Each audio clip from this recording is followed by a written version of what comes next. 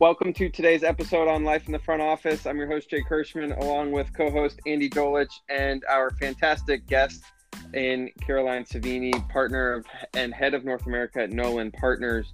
And I will just start off the episode by saying we do have three Bobcats on the call. Excited for that, of course, as always. But Caroline, I almost feel honored to be on the podcast with you. As you know, Andy and I were talking earlier. Obviously we've interviewed plenty of people via the podcast, but gosh, in terms of the amount of people that you've interviewed, I mean, I can only imagine what that tally chart is up to. So we're excited to talk to you about your experiences and your career thus far and what you've learned along the way. So welcome to the podcast. Oh, thank you. Thanks for that, Jake. And thanks to Jake and Andy for having me. I appreciate it. I'll kick it to Andy as he always can get this conversation going with a curveball or maybe a screwball. No, I'll go with straight down the middle, maybe on a batting tee here. Today we have more multitask capable, super duper bright young men and women in the business of sports and entertainment, moving up the ladder. As you are looking at the industry changing, and we'll put COVID-19 off to the side for a moment, but we'll turn the clock back to and looking at the growth of what is a global business. What are some of the most significant sort of aha moments when you're in conversations, not just with a job candidate, but the companies that you're representing, so that there's a mix? Is everybody wants a secret, everybody wants the magic wand, but for somebody that's working at the highest level in this industry, what do you look for, and what is maybe missing by some of the candidates who just don't quite see it? Interesting question. Well, I actually go to personality first. That's where I always start, because it's what I do every day is kind of like making a marriage. And, fortunately I've never been divorced, but I have experienced prior to my husband a few bad relationships. Or some good guys, but not the one for me. And that's really what making the right match with at any level, frankly, whether it's a director level or chief executive. Is this person the right person for this organization, what they need right now? And so it kind of depends on the department, the level of seniority, if we're talking VP, department head, or chief executive. And the one thing I will say to that, and I don't know that is fully answering your question, but I started in this business, an executive search in this business about 15 years ago.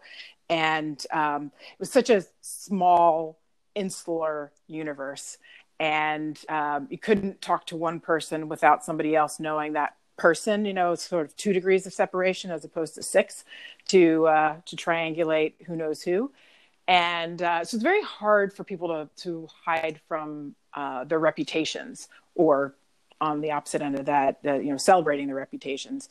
And part of my day job is knowing who is truly good at what they do, not just they say it, but they can actually do it, and not putting an empty suit into an organization, putting my name behind them. So verifying like who's great, who's actually done it. That was 15 years ago. It was very easy to do. Today, it is the world of sports has expanded greatly, and the people within the business has also that are coming from outside of the business into the business. So, Andy, I think I could circle it back to your question by saying what is helping organizations right now is you need some of the people that know, and I talk about the business, I'm thinking more pro sports organizations, teams, leagues. You need people that understand some core functions of the business because that's all they've ever done in their career. But to make a really great organization and a progressive organization, my progressive clients are the ones that are also looking outside of how do we, what skill sets do we not have, or perspectives do we not have that we need to have, and what are the industry leading companies that have these kind of experiences, skill sets, or do this every day. So I could give you a for instance, sports teams are not known for the best, say, creative directors, designers.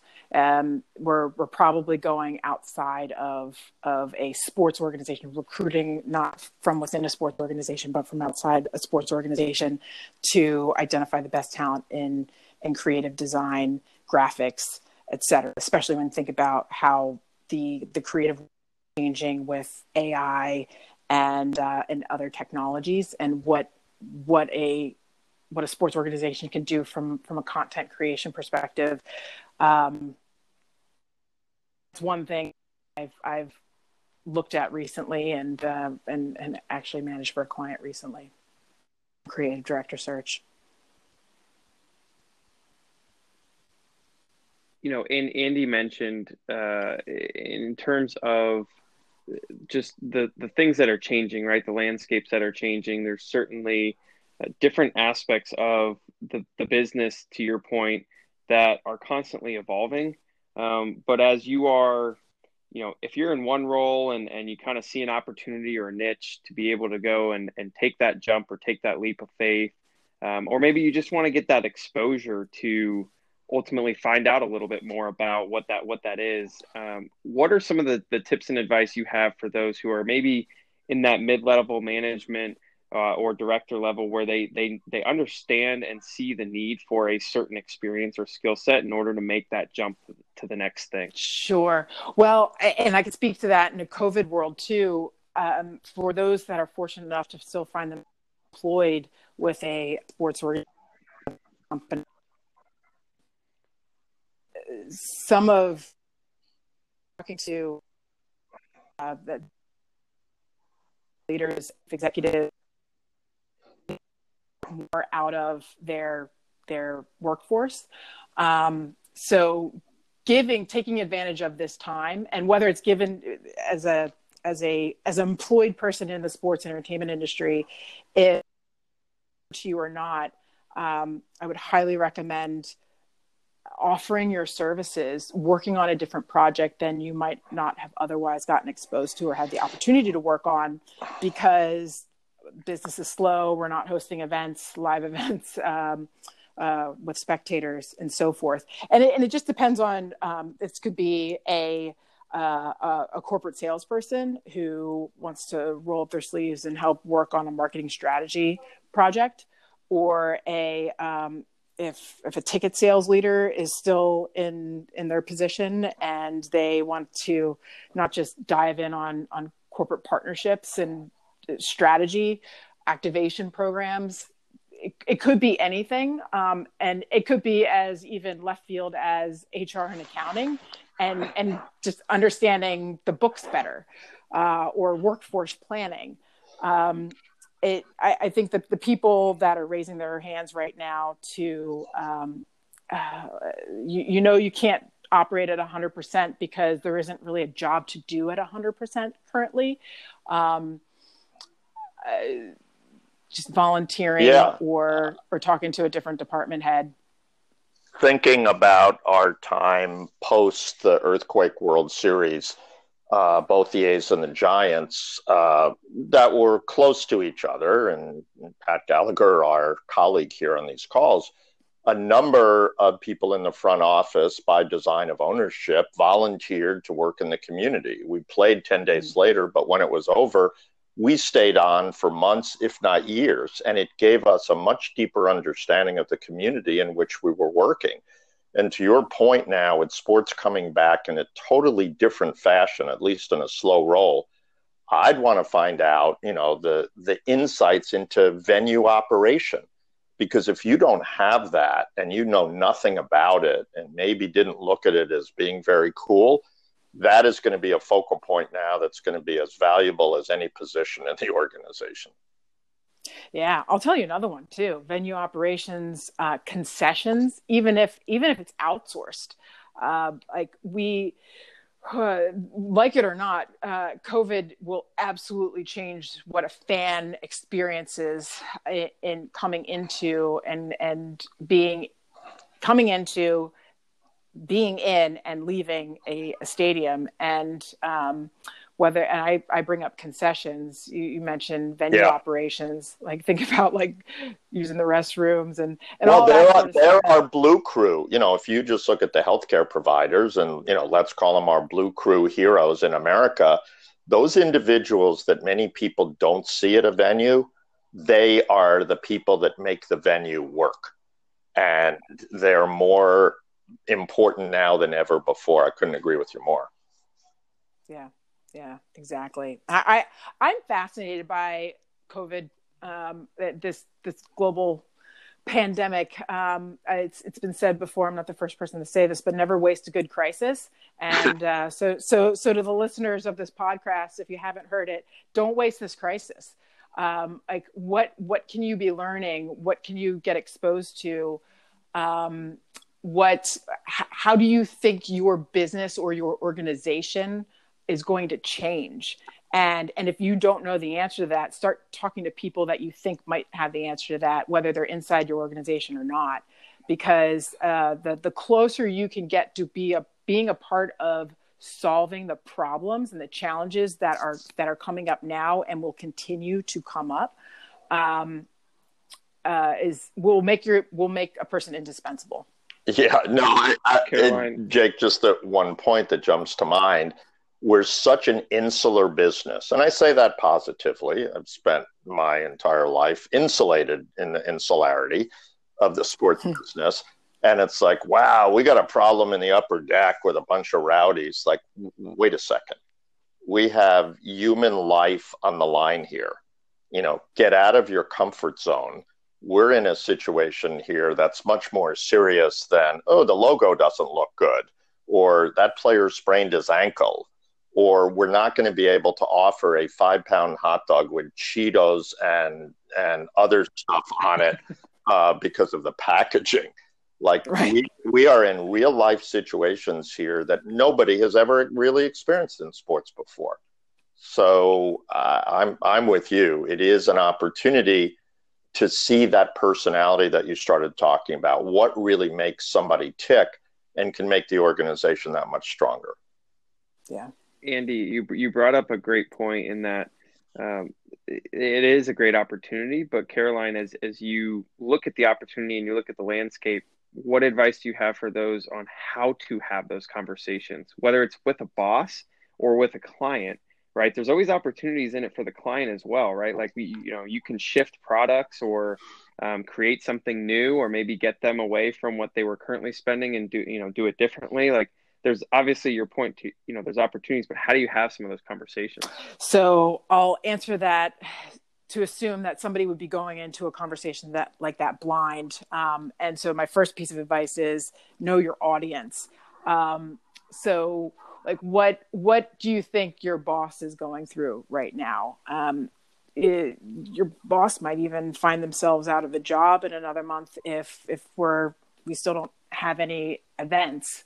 I actually, to young people that are graduating school right now, my one piece of advice to all of them is find out what the biggest challenge, the biggest problem on someone's plate is right now. So to your question, Jake, to the boss, like if there's one thing I can solve for you today, this week, this month, that is actually solvable. Like we're not going to be the ones that those of us on this session are not going to be the ones that's finding the cure for coronavirus. But if there's one thing, I heard Nolan has a lab in a secret location in Switzerland that is about to announce. No, I'm okay. Sorry. that is still top secret under lock and key. Okay, you didn't hear it here. You didn't hear it on Life in the Front. Saving the world one person at a time.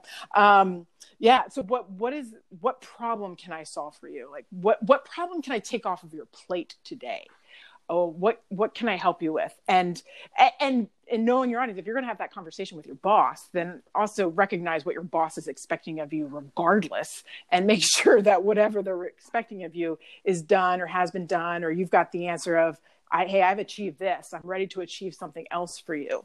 What else can I help you with? And for the partner, I think it's a lot of empathy. Whether the partner is a season ticket holder or a Fortune 500 brand or the local car dealership, to me, those conversations start with empathy of how are you, how is your family, and asking them the same question, like what are some of your challenges? And it might to the season ticket holders, I mean, the business challenges, but maybe the business challenges start to be discussed in a conversation like that. With the corporate partner, it's, what are some of the challenges that you're going through? What are some of the concerns? What's keeping you up at night right now? And those conversations will yield, they could go in 1,001 different directions. And with the partners specifically, now is a great time to solidify relationships and build on relationships that were maybe superficial previously, or even email communications at best previously. A great time to capitalize on that, and in a genuine way. Yeah. In a genuine way. And you see it, we all see it now. It's an opportunity to reconnect with people that you disconnected with. Yeah, because exactly. There is more time, and you'll go, holy mackerel, I didn't know you were doing that. And you just see it if you're walking around a neighborhood, the return of common human decency. Instead of people driving through a stop sign, actually stopping, letting a family, even though somebody's gotten there first, hey, you come in. And that sort of common human decency, the basic examples of what life is about in the community, transmitted to what you think you have in your business, can be just as beneficial. Yeah. Well, you can say that, Andy, because you moved out of Philadelphia several decades ago, but I still live in Philadelphia, and my neighbor called the cops on me recently. So. Okay, I'm sorry about that. Well, you see, here Carolyn, we have a bit of a different problem, because I live a mile and a half from the Waymo headquarters. And when I see a car go through a stop sign with nobody driving it, that's when I freak out. That's when I know I got. I can't give.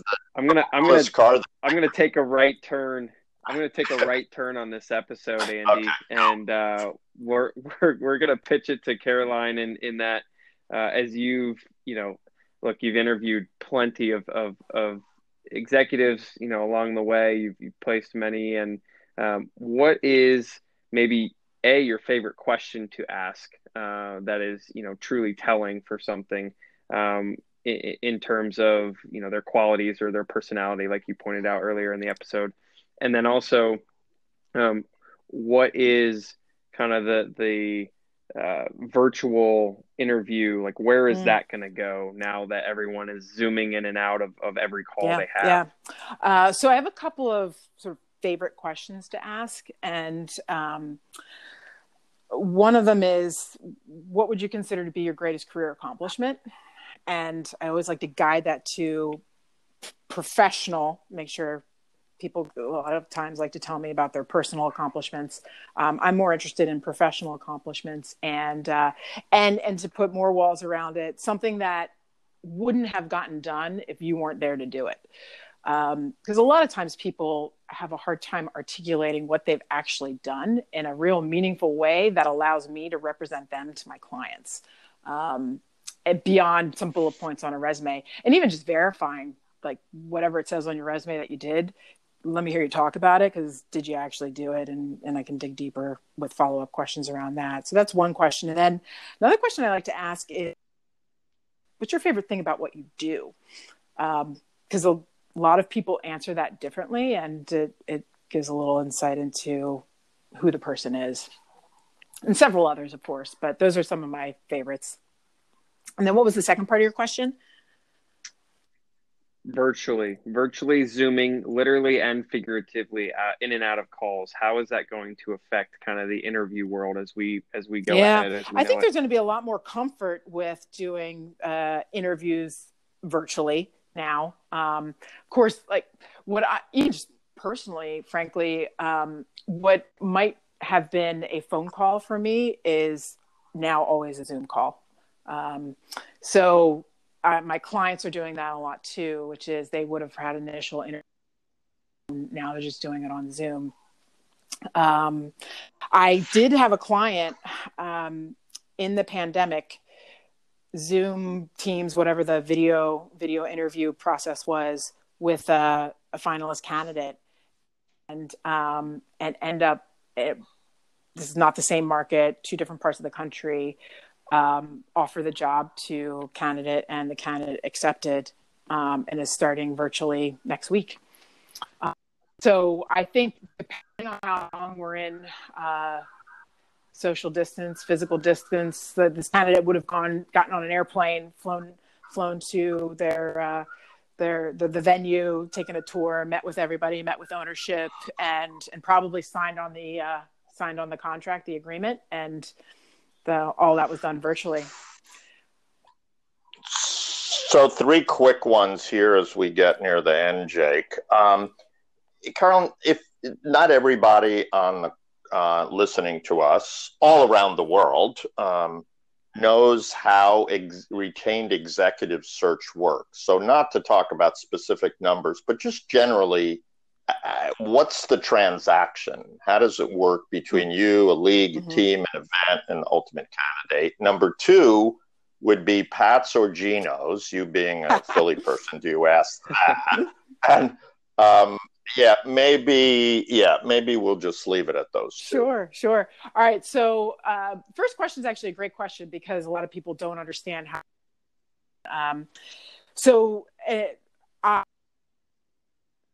Retained by my clients, the entity that is hiring a position, and so they want us to search the marketplace, search the globe for the best fit candidates.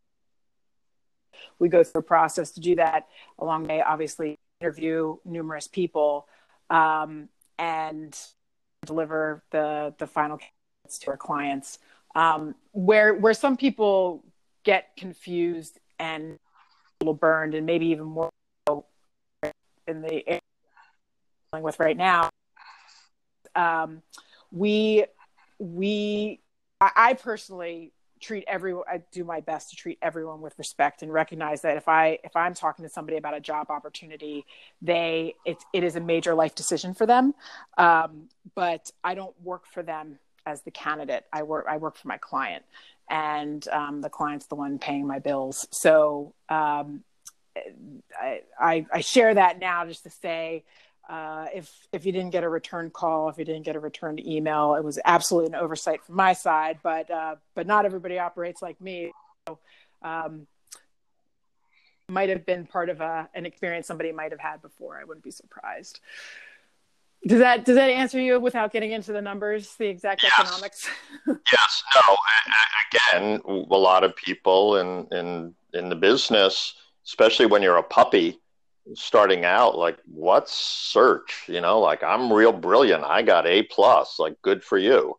What does that do? And you have so many individuals that have so many incredible capabilities. How are you going to put yourself as a person, able to help an organization? So no, that answers the question. And Pats or Geno's, anybody give you the wrong answer when you ask them that, especially for a Philly job? Right? Yeah, Jim's on South Street. Jim's. Okay, that's the way to go. You always go the opposite direction. Is the Melrose Diner still there? I'm sure nobody cares about everybody goes that. to Melrose. Yeah. Oh man, I am like hungry right now, and I can't get out. Okay, Jake, I'm sorry. Back to I'll take us home as we finish the episode. Caroline, our listeners are probably thinking, you mentioned you spent quite a bit of time in this world of the industry. Is it okay to get into this part of the industry from a young age, even if you haven't, worked for another team, league, college, whatever it might be? And if you did want to do that and learn from the best and work your way up, like what's the path within executive great search? Question. Well, since we're talking to Bobcats, it was the Bobcat that got me into this and got me with another Bobcat. So Jim Kaler sold me on executive search coming out of OU because I wasn't sure exactly what I wanted to do. And he said, Chad Estes, another Bobcat, he went from OU Sports Ad to work for Buffy Philippel, and he was there for 2 or 3 years, however many years he was there. And now look at him, he's running Legends, Dallas Cowboys, whatever he does for Jerry Jones. So Chad Estes, and it was, you'll get your PhD in sports, and so go work for Len Perna. And so that's what I did, and I thought I was going to last like 18 months, but 12 years later, it was a really great run for me with my tenure at Turnkey, and I learned from a great executive in the business and got to talk to a lot of great executives and work on some very cool assignments with some very cool clients. And so you didn't ask me this, but I'll share the rest of my story, which is I had my second child, left Turnkey, and got scooped up by Nolan Partners to come back in and run the search practice in North America for them.